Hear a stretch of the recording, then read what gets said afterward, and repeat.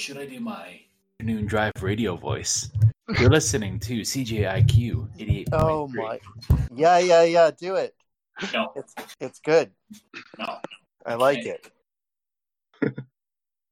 You can't bring that one out and not use it. I mean, he just teases you. He's like, maybe I can do this voice, and you're like, yeah, and he's like, no, I will not. Literally. We have a caller on the line on line 3.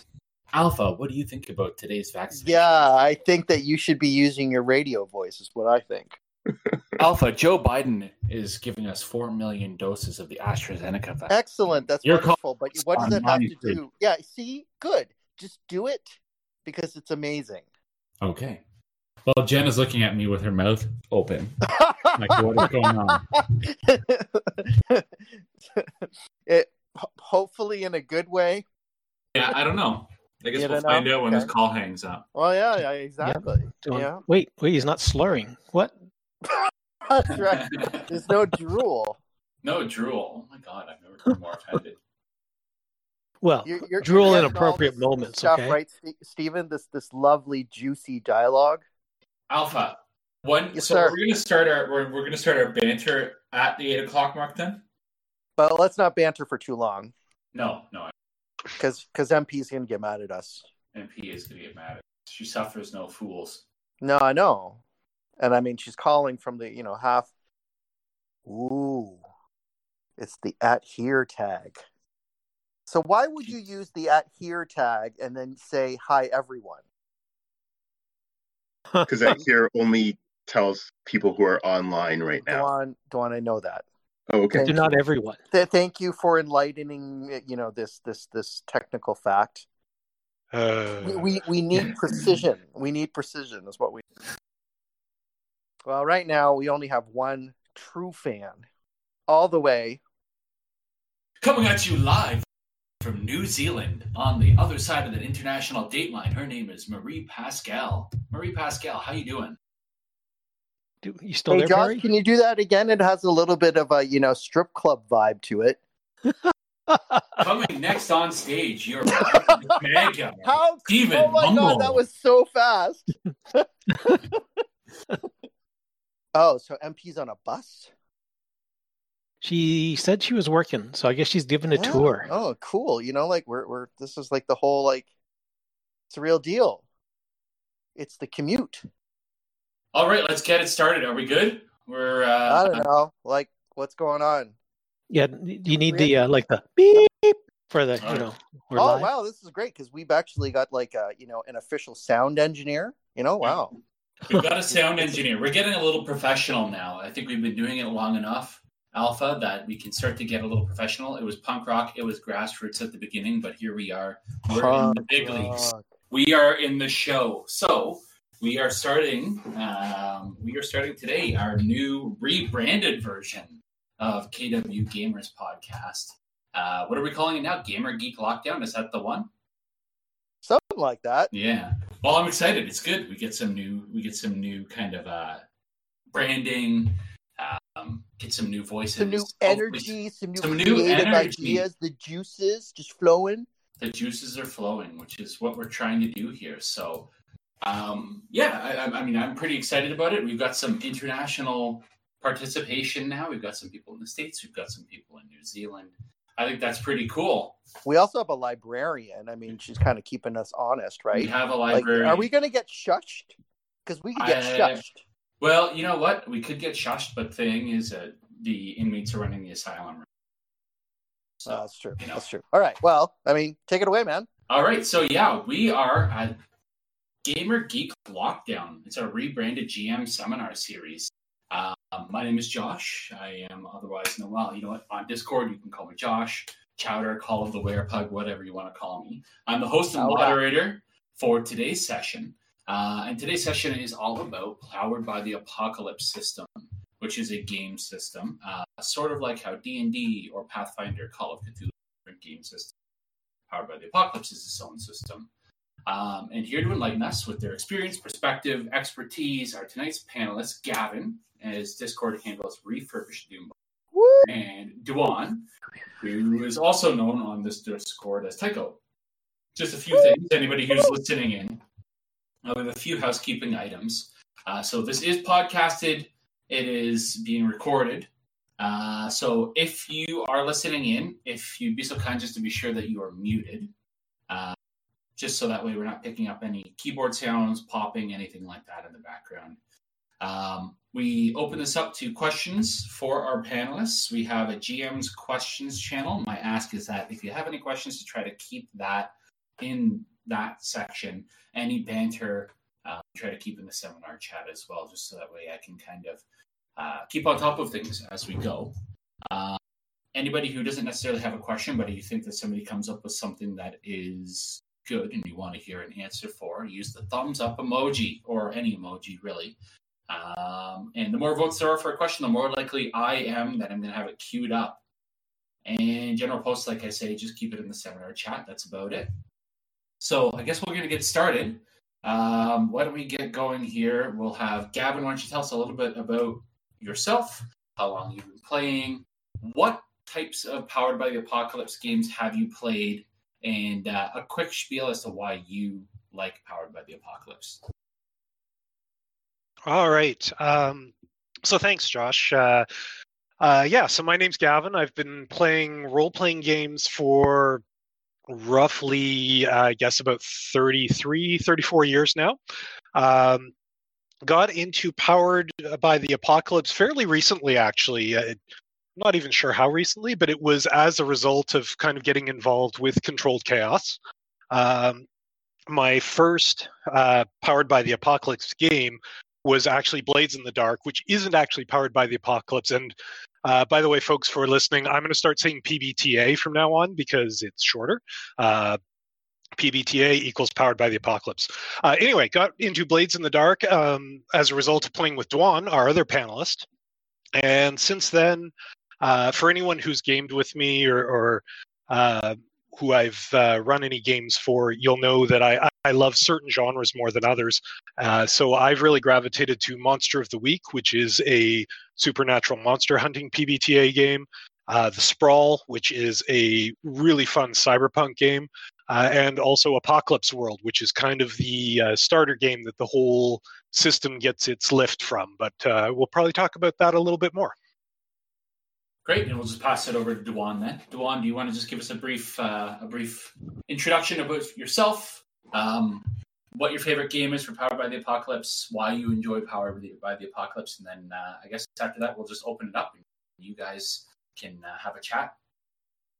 Sure. Hi, I'm Dwan. I've been playing role-playing games for maybe a little shorter than Gavin, but not much. I also am fairly recent starting to play Powered by the Apocalypse compared to how long I've actually been playing games. I played a lot more 3.5 and third edition in the past before finally getting around to being introduced to Powered by the Apocalypse. And so I've played a bunch of those games, and also some of the Forged in the Dark games that are kind of adjacent to that. Blaze in the Dark being one of those. And I kind of have played a bunch of them, so I do really enjoy Apocalypse World and games like that. So yeah, I think that's a good start. Sure. And why don't we just kind of open up so what I'll do is I'll pepper in questions from the chat as they roll in. But sure. Let's start from the beginning. Tell us, what is your elevator pitch between the both of you? What is Powered by the Apocalypse? I think most people can say, I think it would be safe to say, like, if you were coming from the perspective of somebody that only knew D&D, how would you sell me on Powered by the Apocalypse? What are some of its selling features? What are its sort of core rules versus something like a Dungeons & Dragons? Sure. Dwan, you want to jump in first on that? Sure. I can give you a quick rundown of what Powered by the Apocalypse means to me. So, I mean, right away, it's an engine that was first used in Apocalypse World by Vincent Baker and Meguey Baker. And that particular game was about obviously a Mad Max type of ruined world where you've got an apocalypse. The games focus more on narrative, more than D&D generally does, and you could say that they focus more on a kind of a genre logic rather than trying to be more simulating a fantastical world, so to speak. So a lot of the structure is around these things called moves, which are just like rules that are broken down into like little chunks. And so those moves tend to be more narrative focused rather than just saying, so for example, in D&D, you might say, well, to hit, you roll this dice, and if you roll a certain result, you hit. Whereas Powered by the Apocalypse will generally say, okay, if you're doing this particular thing, your aim is to try to avoid a thing, then when you roll the dice, here's a variety of things that could. The basic thing is set up where you roll two six-sided dice, and then you add any modifiers that you might have. And usually 6 or lower is a miss. That means that you failed to do what you probably wanted to do. 7 to 9 is kind of like a weak hit, whereas you get some of what you want, but you also get some complications. And then 10 plus tends to be the realm of I got exactly what I wanted. And different games will change this around and play with that formula a little bit, but that's just like a rough thing of how it would go. I'm sure you've got plenty to add, Gavin. Feel free to jump in. Sure. So Dwan covered a lot of the basis right there. A couple things I'll add is, as Dwan said, Powered by the Apocalypse is very much a narrative-driven system. And when I say narrative, at least what I mean is mechanics and sort of simulation are given a lower priority to things that drive the story forward and keep the action going. Dwan mentioned the core mechanic, which there's some really interesting game design decisions here. What it is, as Dwan said, I believe, is you're rolling 2d6 and adding a modifier. Usually it's a stat bonus or something else, but it's usually between -3 and +3. And most characters, when you roll, you're going to be either rolling 2d6 or 2d6 plus something. As Dwan said, 7 to 9 is a partial hit or a partial success, depending on which book you're using. And then 10 and up is a full success. And the really interesting thing here is the way the math works out is that players or characters in a PBTA game will be successful the majority of the time. I think it works out that you have about a 60% chance of some success on a normal 2d6 roll, and then it goes up by about 10% for every +1 you add. And that makes for some different stories than you can tell in other systems. When players know they'll have a measure of success pretty much any time they roll, even if it's something they're not trained in or skilled in, they're more likely to try other sort of techniques rather than what they're specialized in. And that middle ground is where the story really comes from, that 7 to 9, because it's the ability for a GM to say, yes, you get what you wanted, but I also get to throw in a complication, or you don't get everything you wanted, so I can move the story in a new direction. So that's a big part of what sets PBTA apart for me. The elevator pitch for me is really that PBTA does a really good job of emulating genre. So if you pick a particular genre, a TV show, a movie, it's likely there's a PBTA hack out there that can do it, or one that could be modified pretty easily. And because PBTA is so genre-driven and so specific in targeting a certain type of story, it does a really good job of pushing the narration and the narrative of that story as it goes along. We can talk about different ways that it does that. I am going to pause, though, and give Josh a chance to get a word in. So yeah, I just wanted to kind of say, I won't lie, I have played a little bit of Powered by the Apocalypse. I have not played a ton. But one of the interesting things to me is as everybody's kind of said, it's very genre.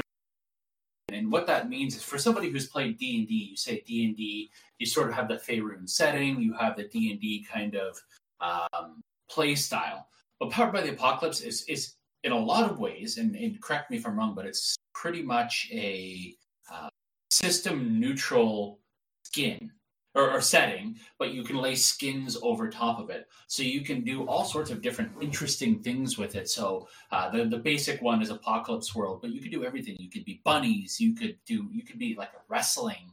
And what you do is, instead of having character classes, you don't have a fighter, a mage, anything like that. You have books, or sort of, they are called books, correct? Playbooks. Playbooks, yes, playbooks. Yeah. So why don't you just explain to somebody from a player's perspective some of the interesting genres that you can kind of do, some of the interesting games that might be like totally out there, somebody else might do. And another. Well, I think what Gavin said was really, as far as it's really good for emulating a certain genre. And the reason I think that is because of the way the moves are formulated. So the better games are going to be the ones that have a better formulation. And so, like, to jump back to explaining or going back to what you were saying about what are the different kind of settings you could do. Like you said, there's the Warren, which is kind of like Watership Down. And in that game, one of the moves is like, I haven't actually played it, but I'm pretty sure that one of the moves is just like, you try to do something that no other rabbit in your group has ever done before. And if you roll well, they do it. Now everyone knows a new move or something, right? And so that kind of says something about the game, right? That says that when you're out there exploring, that rabbits are going to be these kind of explorers who are out there trying to do something different and weird and not usual for quote unquote rabbit society. So there's that game. One game that we ran here is Pasión de las Pasiones, which is the game of telenovelas. And it was all about the passion, and a lot of the moves revolve around having these shocking reveals and twists upon twists. And the game kind of encourages that by its very rule structure, right? Because like one of the moves is something like you can accuse a person of telling a lie. And if you do that and you roll well enough, you're correct. They lied. So it doesn't matter what you're talking about. We just have to come back and say, okay, how does this make sense? Because we all thought this guy was actually telling the truth. This is what we saw in the game. But the rules are telling us that this person just accused this person of lying, and they're right. That person did lie. So how do we make sense of that? And that gives us this game that is very weird, and there's like back and forth as far as like these crazy reveals and people talking about their backstories and crazy these people saying how much they love each other and declarations of love, etc. So those are just a few of the different ones. I don't want to take up all the time. Gavin, over to you, buddy. All right. Actually just going to post a move into the seminar chat here because Dwan and I are talking about moves a lot. It might actually be helpful just to real quickly go through one here so you know kind of what we're talking about. The way that Powered by the Apocalypse handles abilities and actions that you take are through what's called moves. Every PC will have access to the basic moves in a game. So these are things like, and I'm going to go to Monster of the Week because that's the one I'm most familiar with right now. There's a move that's Act Under Pressure. So anytime you're trying to do something that would be acting under pressure, that isn't necessarily covered by another move, you're going to roll that one. The one I've just posted into the chat here is not one of those basic moves. Every playbook, and a playbook functions like a class, would be the closest analog. Every playbook has its own moves that players can select from at the beginning of the game, or is that they advance their character. So the example I have here is one of my favorites in Monster of the Week. This is from a playbook called The Chosen, and The Chosen is your Buffy Summers. Buffy the Vampire Slayer character who has a destiny that they cannot get away from. They're sort of a big deal in the world because they are chosen by destiny to fight the powers of darkness. So this move's called the Big Entrance. Every move starts with a trigger. or for the most part they do. There's a few exceptions, but we'll ignore them for now. When you make a showy entrance into a dangerous situation, the way Powered by the Apocalypse works is you don't sort of walk into a room and say, okay, I'm going to cast Fireball. You would, as a wizard, walk into the room and say, I throw my hands up and a fireball blasts forth into the room. You've triggered the, when you cast Fireball. In this case, it's when you make a showy entrance into a dangerous situation. So there's got to be danger, and you can't sneak in. This is the crash through the skylight or kick doors in. Next step, roll plus cool. This is just roll plus a stat, and then it'll lay out what happens on each roll. The really interesting thing about this, and I've been working on a hack of my own, is it's really easy to write for because you just kind of think about the big narrative moments in the genre you're writing for, and then you can write up moves based on those. Gets very specific, very genre-based, but it gives the feeling of a movie or a story that just keeps running. And I thought what we might want to do, too, is we want to, before we start getting into questions, because there are actually quite a few questions, but one thing that I always found really interesting with Powered by the Apocalypse systems is the almost built-in session zero, where everybody gets together and creates the story that they want to tell. Players, the GM, everybody. Gavin, do you want to maybe start off and just explain how the session zero of Powered by the Apocalypse often works in minigames? Yeah, so one thing I will say is Powered by the Apocalypse works as almost different books. And what I mean by that is different games will handle that differently, and different versions or different games written under PBTA will have differing levels of collaboration. That said, it is a very strong component through, I think, pretty much all the PBTA games that I've seen, that there's to be a session zero where you do your playbooks. The playbooks almost always include some way to either mechanically or narratively or both link your character to other characters. The example I'll go with, again, I'll stick to Monster of the Week. And I'm sorry, I should say too, the reason I'm talking a lot about Monster of the Week is, to me, that's one of the more accessible PBTA games if you've never played it before, but you're interested in it. It's a really easy one to pick up and read through and sort of get a sense as to how all the pieces are moving. Others can be written, frankly, in a little bit more of a Byzantine way. So that's why I keep going back to Monster of the Week. Anyway, yes. So where I was going with that was, somebody throw me a reminder on this? We're talking about world building. World building, yes. Yeah, so pretty much every game will give you a chance to form history or form some sort of backstory with the other players of the party. And you're doing that while you're sitting there, which is really, really nice, because I know my experience with other games has been that everybody shows up to the game. A lot of people show up with these backstories, but nothing's really linked. So you're basically 5 or 6 strangers all getting together with your long sorted histories. PBTA really compels you to make those links with other characters. And a lot of games also really encourage the players to create the world or elements in the world, like factions or decisions about what's common and what's not. And that's very much a driving principle of PBTA as well. And I will throw to Dwan at this point. Yeah.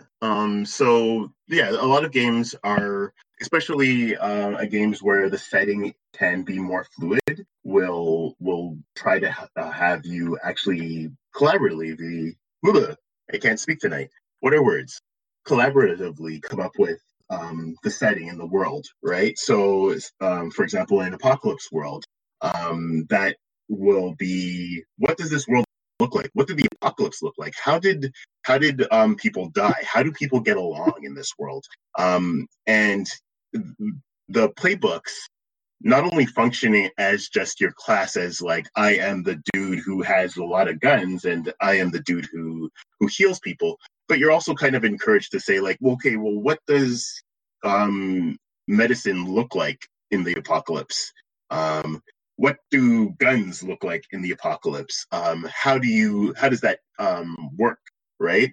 And so there is, in some games have that more than others. I mean, some games they're more like, you've got a setting, and so it'll be to a lesser degree, right? But there's always still some collaboration there, some kind of backstory that they try to link together. So another way that Apocalypse World will do that in specific is that they have this thing called history, and so you'll have a stat with each character that links you with them and says, "Oh, this is how well I know this person." And like most games have something like that, where you have these ties between the characters. So again, they're not just lone people who are just wandered in off the into the local bar and got together to go fight crime or whatever. I'm going to put you both on the spot here real quick. And I find Powered by the Apocalypse, you really have to be agile with your GMing skills because you never know what players are going to throw at you. So I'm going to just put you guys to the test, and I'm going to start with you, Gavin. What's an example of something that, collaboratively the world has been built that you never would have expected from the players, or something that you, maybe like a very unique or memorable story, something quick that you can sort of explain to us?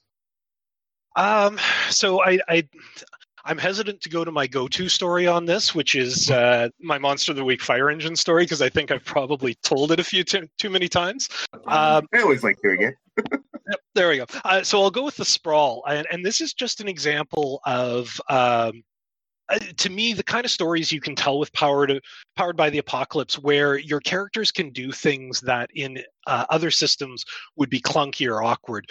I ran a game in the Sprawl, which is a cyberpunk Powered by the Apocalypse setting. It was a one-shot for Controlled Chaos, and it was basically where the PCs had to go into kind of the gang area of the city, hit a half-ruined skyscraper, and recover the cargo of a helicopter that had crashed on the helipad on top. So they're fighting their way up, or working their way up through gang territory.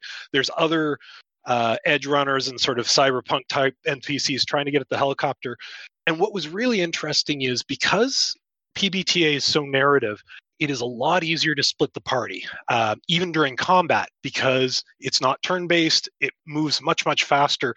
So we ended up with a situation where I believe the hacker of the group was downstairs hiding in a utility closet down on the lobby and doing her thing, while everybody else was running around different floors, jumping out of windows, up and down, running up and down elevator shafts and stairwells, all different floors.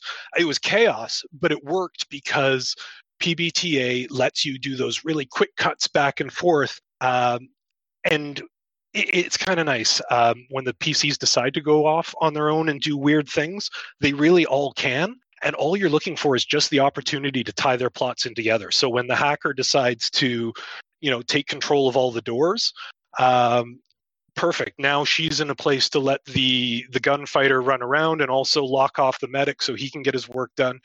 And it really lends itself to, people are less worried about what am I going to do on my next turn than what's my overall plan, because they're not worried about getting separated and slowing things down. How about you, Dwan?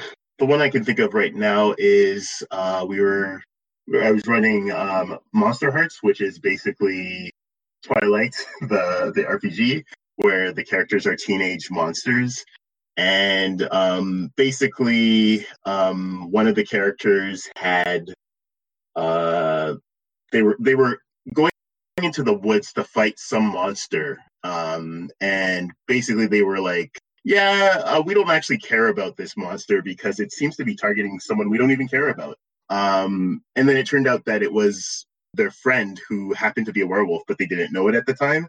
And so then they were like, oh shit, actually we do care about this and we're going to go stop that.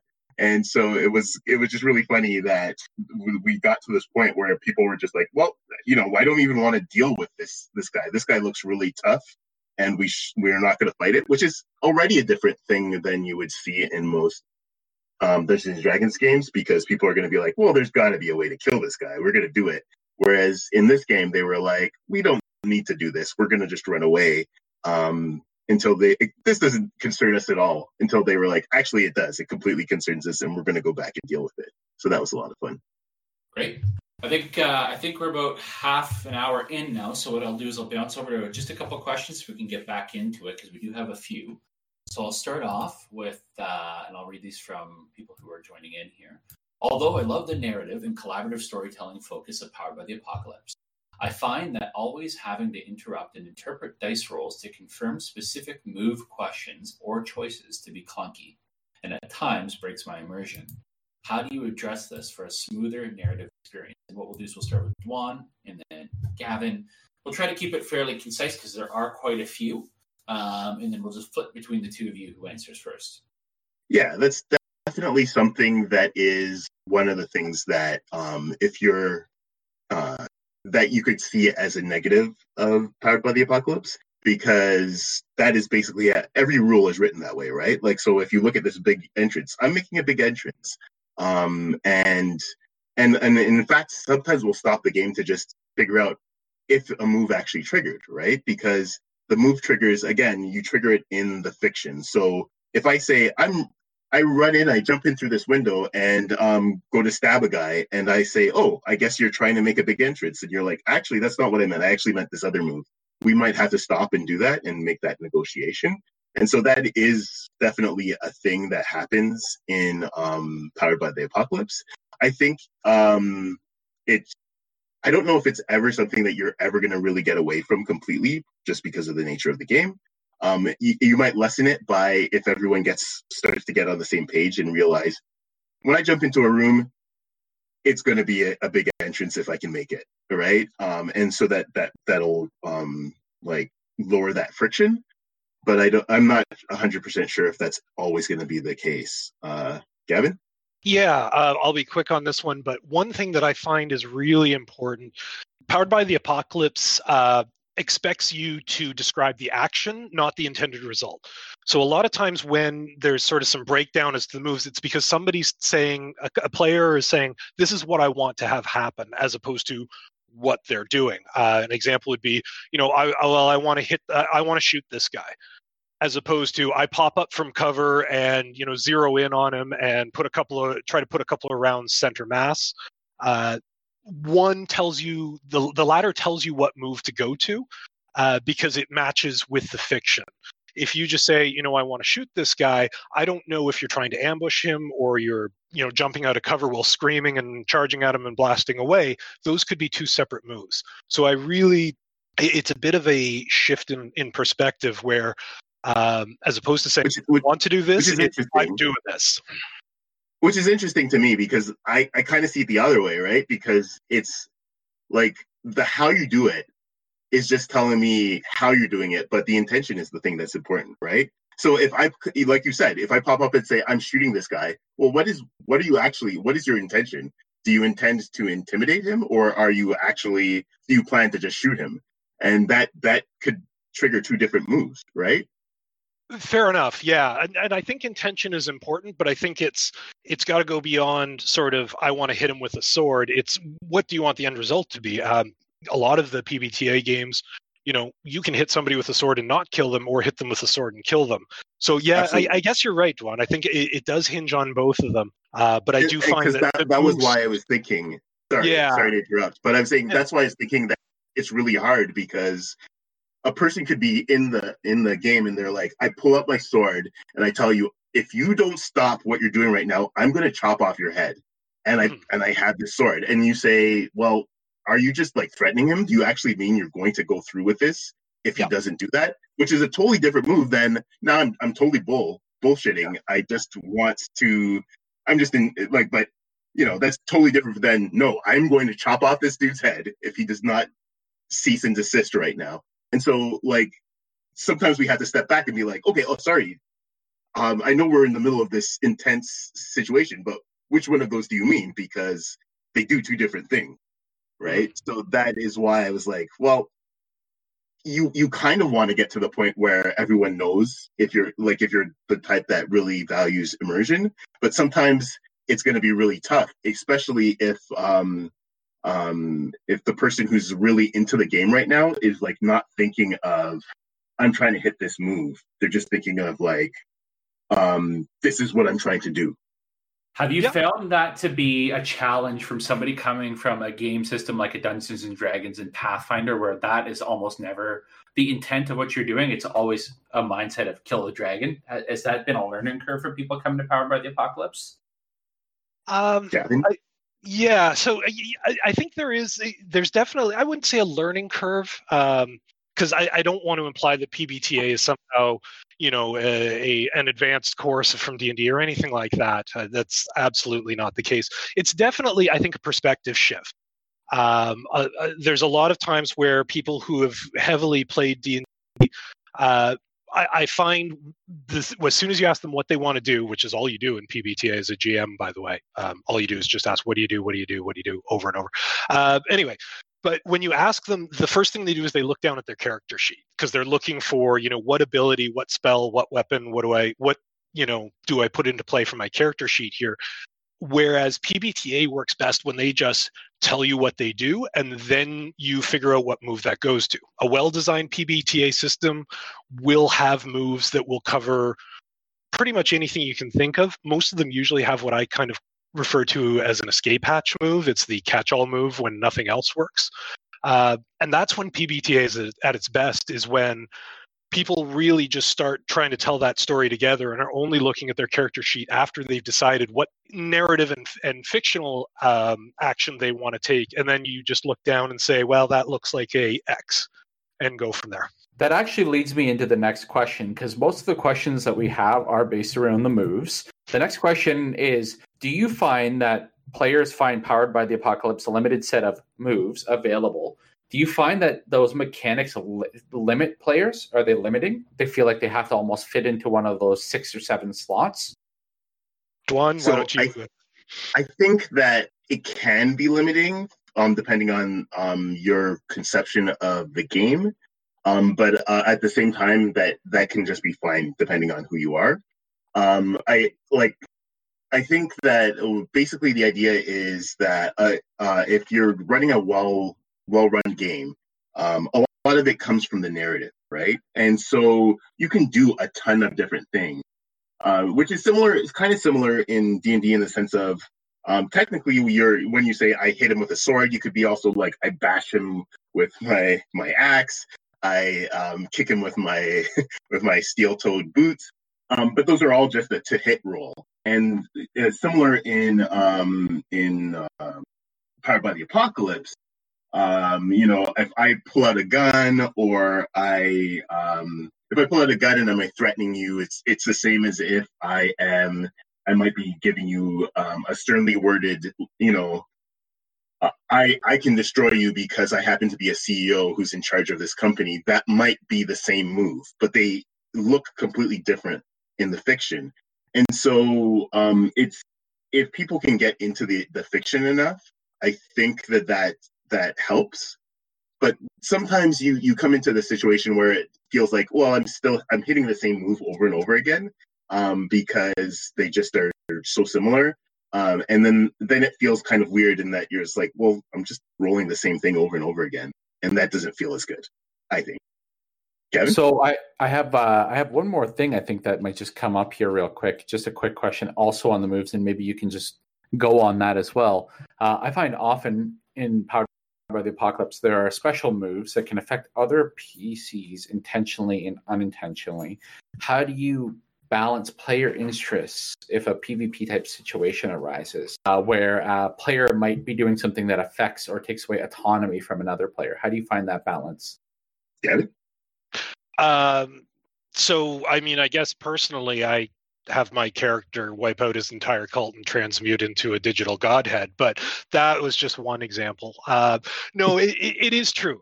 There are moves that can affect other players, but I do find one thing that PBTA does is it usually, or at least some of the more recent iteration of games, are doing basically a consent choice where either so, for example, Josh, my character is going to use their mystical mental mind powers on your character to make them do something they don't want to. In D&D, I just hit you with a dominate spell, and PBTA, it's probably going to be a move. Most of the time now, it's written in a way where you can choose to not have it affect you, and you would take possibly a penalty going forward. So, -1 forward, which basically means next time you roll the dice, you take a -1.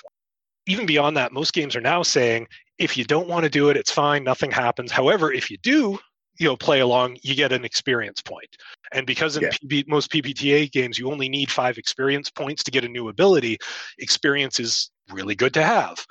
And that way, anything that is going to be PvP or affect another player, there's almost always a sort of consent valve there where the whole thing can just kind of be shut down and move away from it. But if players do want to play off that, there's usually rewards for doing so, because the one thing that PBTA loves is the idea of, dramatic tension. Yeah, there's the carrot and the stick, Yep. especially with the more recent games. Yeah, Sure. and some of them are even starting to, I think, ease off on the stick on the basis that, players keeping control of their characters is very, very important for some players. We don't want to punish anyone for making that decision. Right. So, Dwan, on the last questions here, then I'm going to go on to moves before we bounce out into things. And I do want to touch on XP and how it works in PBTA, but we'll start with you. PBTA focuses on so many moves on getting intimate, special moves, and experience for using intimate moves. I think the one that stands out to me is Apocalypse World. I think your character's special move is, and correct me if I'm wrong, I think that it's having sex and you get your special. It's also known as the sex move. Yeah. So that's correct. So why? I guess there's a two-part question. Why? And we get into that whole consent side of things. How do you do that? And make sure, like a player that might not want to even involve themselves in that, how do they get to use that special one-off move of their characters if they're not into that? Yeah. So why is it in the game? Is because Vincent Baker decided to make that game, right? And specifically in the Apocalypse World is kind of a grittier kind of it's kind of based on like crime movies and is what he said in the past, right? Is that it's not just Apocalypse World stuff, it's also technically kind of like a crime movie. Aesthetic is what you have, right? And so a lot of things the world is bleak, there's a lot of crap going on, but there's a lot of adult things going on, right? He wanted a very adult world. And also he didn't want to stigmatize sexuality. Enough people have had issues with it over the years that make it like shows that he had a point. That it's so. I mean, the whole idea is to go to the next point, your next question about like how do people consent? Well, like they should be consenting anyway, right? Like the whole idea is that these moves are happening in a moment of intimacy. So the idea would be that you say, hey, these two characters go off into and the whole point is not that you have to lovingly detail everything that happens between these characters, right? We have different kind of safety tools like fade to black, lines and veils and things like that, which people have been using since time immemorial, right? Like I'm sure that when Gygax threw in that the Wandering Streetwalker table, people were not, just saying like, well, now we gotta do this on screen now. So like the idea is that there are these human interactions. People are going to are gonna fall in love or at least fall in lust, and these situations are going to happen. But the interesting thing to me about it is how each character's different move kind of tells you a little bit more about the type of person they are. So, for example, if we go back to Apocalypse World, when the driver has sex, it's basically like you gotta like say you can't control me, and so there's like a different personality there than some other characters who might be like, oh, I'll give you a gift because I can do that. To reiterate, I probably would not show up on screen that stuff, but I mean, I can still say that it's part of the game. And personally, I don't have a problem with it any more than I do with, all the extreme violence that we got up to in our Apocalypse World game. It is worth noting that in later games that a lot of times people have said that it's an intimacy move, so that it is not just sex. It can just be like just a moment of you have a really shared connection with someone. You've shown them a really moment of vulnerability, and a ton of games have actually just gotten rid of it because some people are just don't feel comfortable with that, or it doesn't fit that setting that they're going for, right? Yeah. What about you, Gavin? So I think it's just to build on what Dwan said there. The sex moves got a lot of press when Apocalypse World first launched. I believe that Apocalypse World is one of the few that maintains them, even sort of straight into intimacy moves. There's actually lots of PBTA that doesn't have any such thing. Monster of the Week does it a little bit differently. You don't sort of trigger a special move when you have sex. In Monster of the Week, it's when you spend luck. Some of the playbooks will trigger a special move because that goes more in the tone of the game. The hack I'm working on is going to be set in the Weird West. Every playbook is going to have a special move kick in when you spend a point of luck, because that genre is so much about the idea of, gamblers and gunslingers and surviving by good fortune as much as by skill. I'm with Dwan. I mean, the sex moves work for Apocalypse World. I will say, just as a quick one-off, I do not recommend Apocalypse World as the one to read if you're trying to learn PBTA for the first time. Vincent Baker did some really, really great stuff in the rules, but the way it is written is a little arcane, and it can be difficult to pick up where the rules separate from the narrative. Not that they're ever supposed to, but because much of the rules text is written in sort of in-game tone and language, it can be a little frustrating, I think, if you're just trying to figure out how things work. But that said, once you read another PBTA game and get the basic down comfortably, I definitely read Apocalypse World, because it's just brilliant in terms of some of the stuff it adds to the gaming conversation. Cool. All right, Gavin, I'm going to come right back to you. We have a couple more questions I want to hit before we wrap up. So, Gavin, PBTA covers a lot of genres.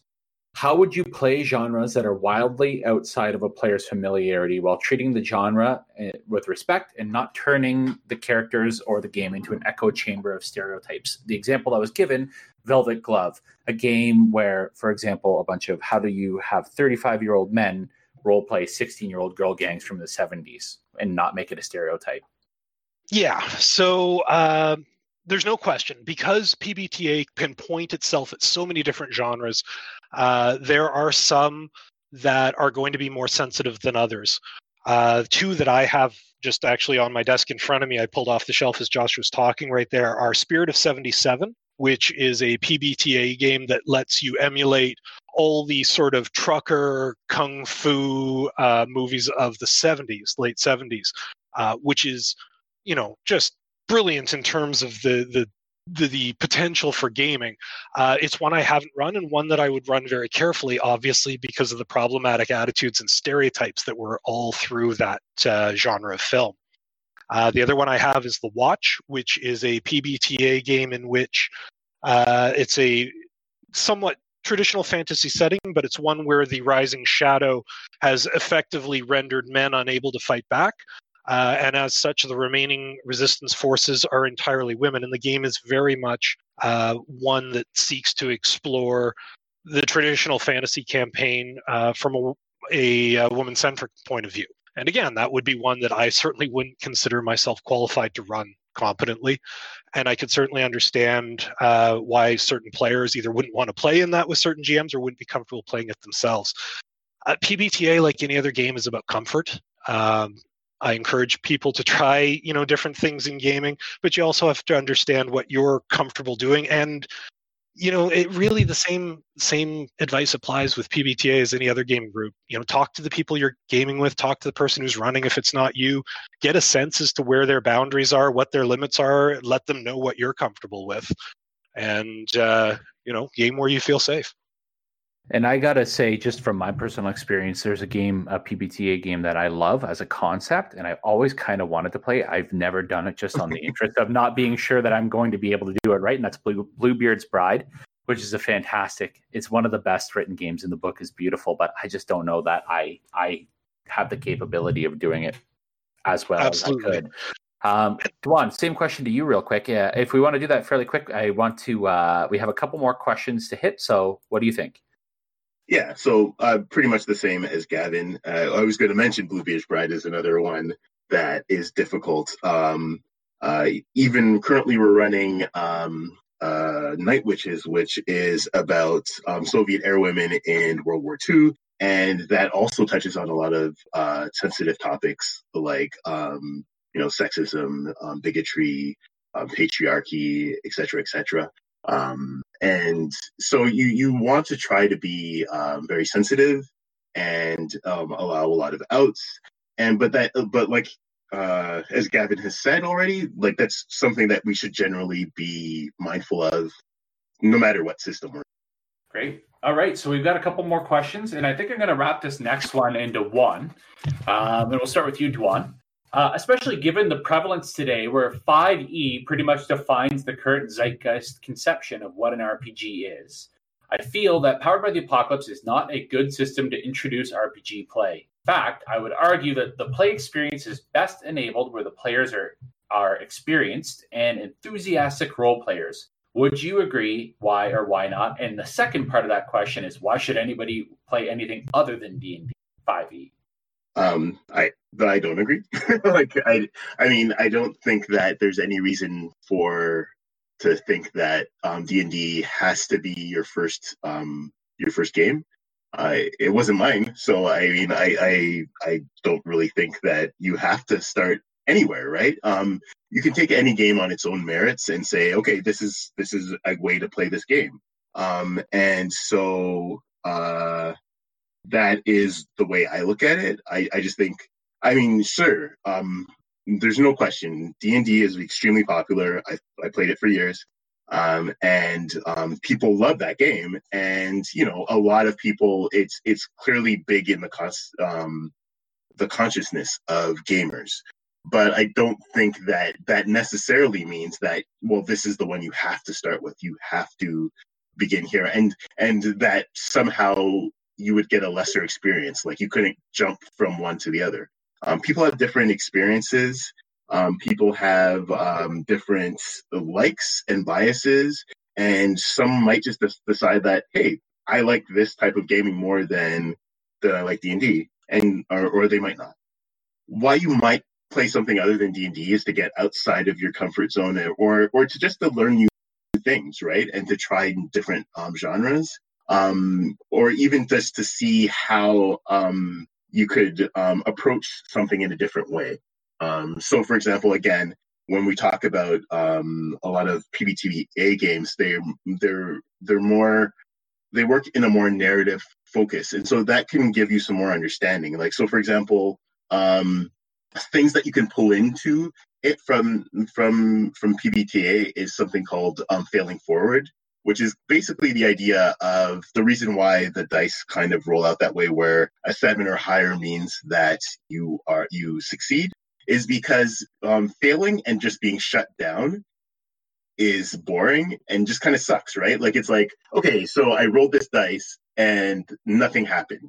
So what they try to do is like, yeah, you failed, but this, right? And so what you want to do is to make sure that there is a path forward, right? Because in a story, really, when you fail, failure is really just an obstacle, and now you have to look at something else. But being told that, okay, yeah, we just stopped, nothing happened, and we're still here. And, especially in a game, I remember when I was playing a lot of D&D, and I played with these massive groups of, like, maybe it's not so massive nowadays, but 6 or 7 people. And so you take all this time to get around to your turn, you'd roll a dice, and then it was like, nah, nothing happened. Sorry. Okay, I'll come back in 15 minutes, and then and then nothing else will happen, or maybe something will happen then.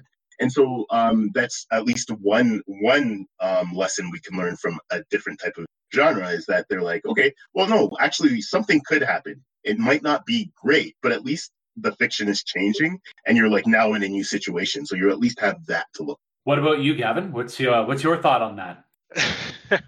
Yeah.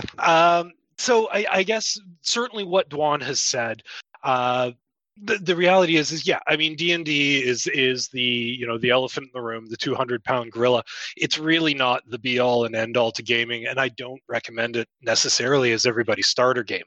It certainly works as such in terms of the availability of players, but there's a lot of people who look at the expense that involved in getting involved in D&D if you're going to buy hardcover books compared to PBTA.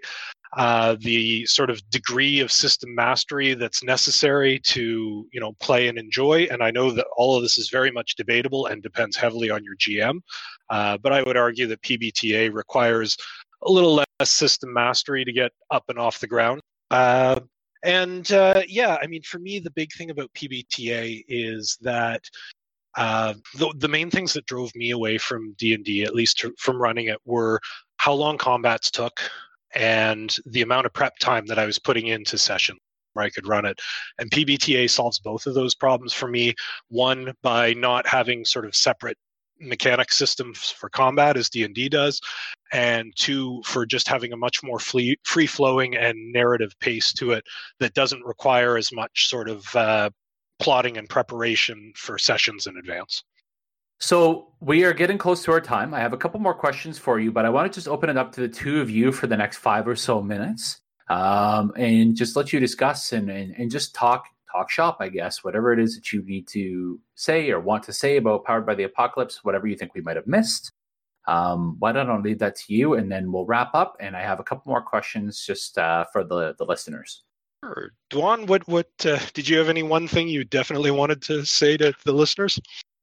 I know you were prepared a lot, so I feel like I want to give you some chance to say something. I made some notes. So I guess two main things that I really like about PBTA that I think you can take from PBTA and bring to other games. So for the D&D GMs or other system GMs here, a couple of things that I think you can really just take wholesale. One thing that PBTA does, and Dwan, actually correct me if you can think of another game that's done this before, but PBTA, most of the PBTA games out there award experience when you fail to do something. So you roll your move or your attempt to do something and you fail, and that's when you mark experience. And that's something that, to me, every game should incorporate.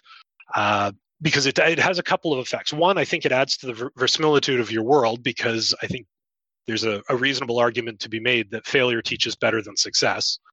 But the other big thing is when players know that they can pick up that XP that they crave by failing, they're more likely to try to do things that they may not succeed at, and they're more likely to try to do things that lie outside their character's sort of areas of specialization. Because you may not, your big tough bruiser may not succeed when he tries to talk his way past the bouncer at the club, but if he fails, he gets to mark experience, and then he can hit him. So all good. The other thing that the majority of PBTA games do, and I will post an example of this in the chat at some point, if not right now, is agendas and principles. And this is something I recommend that anyone who's going to run a game check out. All it is basically a few key sentences before you ever start as to what your agenda as a GM is in the game. So I'm going to go back to Monster of the Week. So Monster of the Week, the agendas for the hunters, which are the players, is basically act like you're the hero in the story, because you are. The damn monsters and stop them. Play your hunter like they're a real person. Just kind of 3 points, but they really kind of set down where you can fall back to. If at any point you're not really sure what you're supposed to be doing, you go back to your basic agenda. And the GM also has their own agenda points, which tend to be longer and more detailed. And I'll flip this to Dwan now, and I'll find an example of that and throw it up in the chat.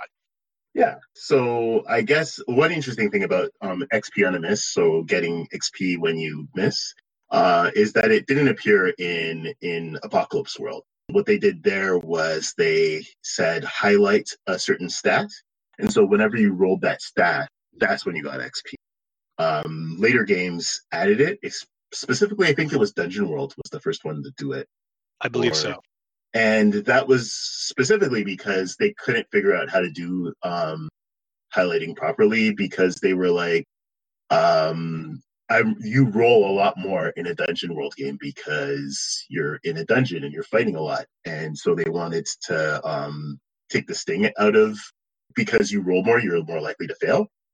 So I just find it interesting that almost every game after that basically was like, yeah, let's go with that. Yeah. I personally love it, and I would suggest to any D&D GM out there, next time one of your players really truly face plants, give them an XP award for it. And I think you'll find that your other players will see that and maybe be a little bit more willing to try something that they're not necessarily likely to succeed at.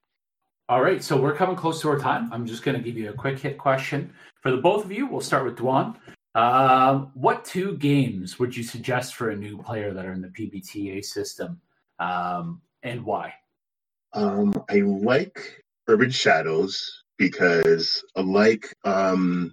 so Urban Shadows is an urban fantasy game where you are monsters, where a lot of your monsters, it's, drawing on things like Buffy and, what's that guy? The wizard guy. Harry Dresden. Harry Dresden. Like yeah. And things like that. But it's more Harry Dresden than Buffy in that you're older rather than the Monster Hearts game. And the reason I take that one is because it's from Magpie, who they did a really good job with coming up with distilling the rules and making them more accessible for PBTA. So that I think that's a good one to start with. Monster of the Week is also pretty good, right? Because these are pretty straightforward things that a lot of players are generally going to be familiar with. Like you've probably seen an episode of Supernatural. Then you can probably, or Buffy or something like that. You can do Monster of the Week. You can get it right away. Same with Urban Shadows, right? Like you're probably familiar with that kind of idea of a world where there's, supernaturals in the shadows and, their messy interaction. So those are pretty good games to start with. Yeah, I get 2, right? So that, sorry if I stole one of yours here. All good. So actually, I'm going to take this opportunity because Josh really served it up to me for a personal plug.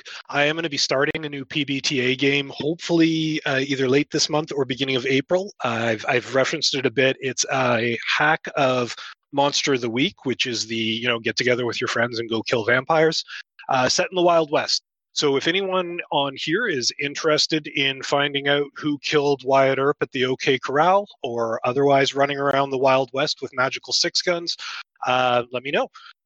So yeah, definitely Monster of the Week, which Dwan mentioned. The other one that I'm going to plug is Masks. And this is another Magpie Games. I think this is fitting because I know Dwan loves Masks and he did Monster of the Week, so I'll do Masks.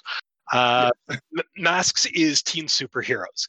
And the fun thing about this is, unlike other superhero games where, your stats really are based on your power and what you can do, your powers are important in Masks, but they're not as important as your attitudes. And the fun thing is as a teenager, other people can move your sort of personal attributes around a fair bit. Adults always can, and then other teenagers can on certain roles. And a lot of the game is not really about, busting down buildings on supervillains, although you do that. It's, how do you react to the little old lady who then yells at you because you just destroyed her apartment and now your superhero mentor is mad at you and your girlfriend's not talking to you because you had to run away to knock the building over. It's sort of the Peter Parker / Spider-Man game all the time, and it is just amazing fun. Great. So a quick hit from either of you, both of you. Where can people learn more if they're interested in the PBTA system? So, I'm on here all the time, Assist One, but no. Yeah, my recommendation would be to maybe look at Monster of the Week. Like Dwan said, is one of the first ones. There are tons of free stuff, handouts for these games. You can always get the playbooks, usually online, and they'll give you a good sense as to how the game feels and looks. But seriously, if you are interested in PBTA and there's a specific genre you're interested in, throw it out in the chat, and either Dwan or I or somebody else will be able to point you in the right direction. Great. So I just wanted to take today to thank our panelists for their time and expertise, and for everybody who submitted a question, and all the listeners around the world. If you want to join the seminar and the chat, feel free to join us on the KW Gamers Discord server. We want you to join our community and hear your voice. We regularly run games online and in person after the pandemic. We have a book club, we have seminars, we have more. You can join us for our next seminar if you're interested on March 25th of 2021, which is going to be our Showcasing Foundry Tabletop Simulator, which was clearly established as the best contender for our digital RPG through our debate. It trounced the competition, I think everybody can agree. So we're going to do a product showcase. We're going to teach you how to use it if you're interested. So thank you again for everybody, and I hope everybody had a great time, and check out Powered by the Apocalypse. Thanks, Dwan. Thanks, Gavin.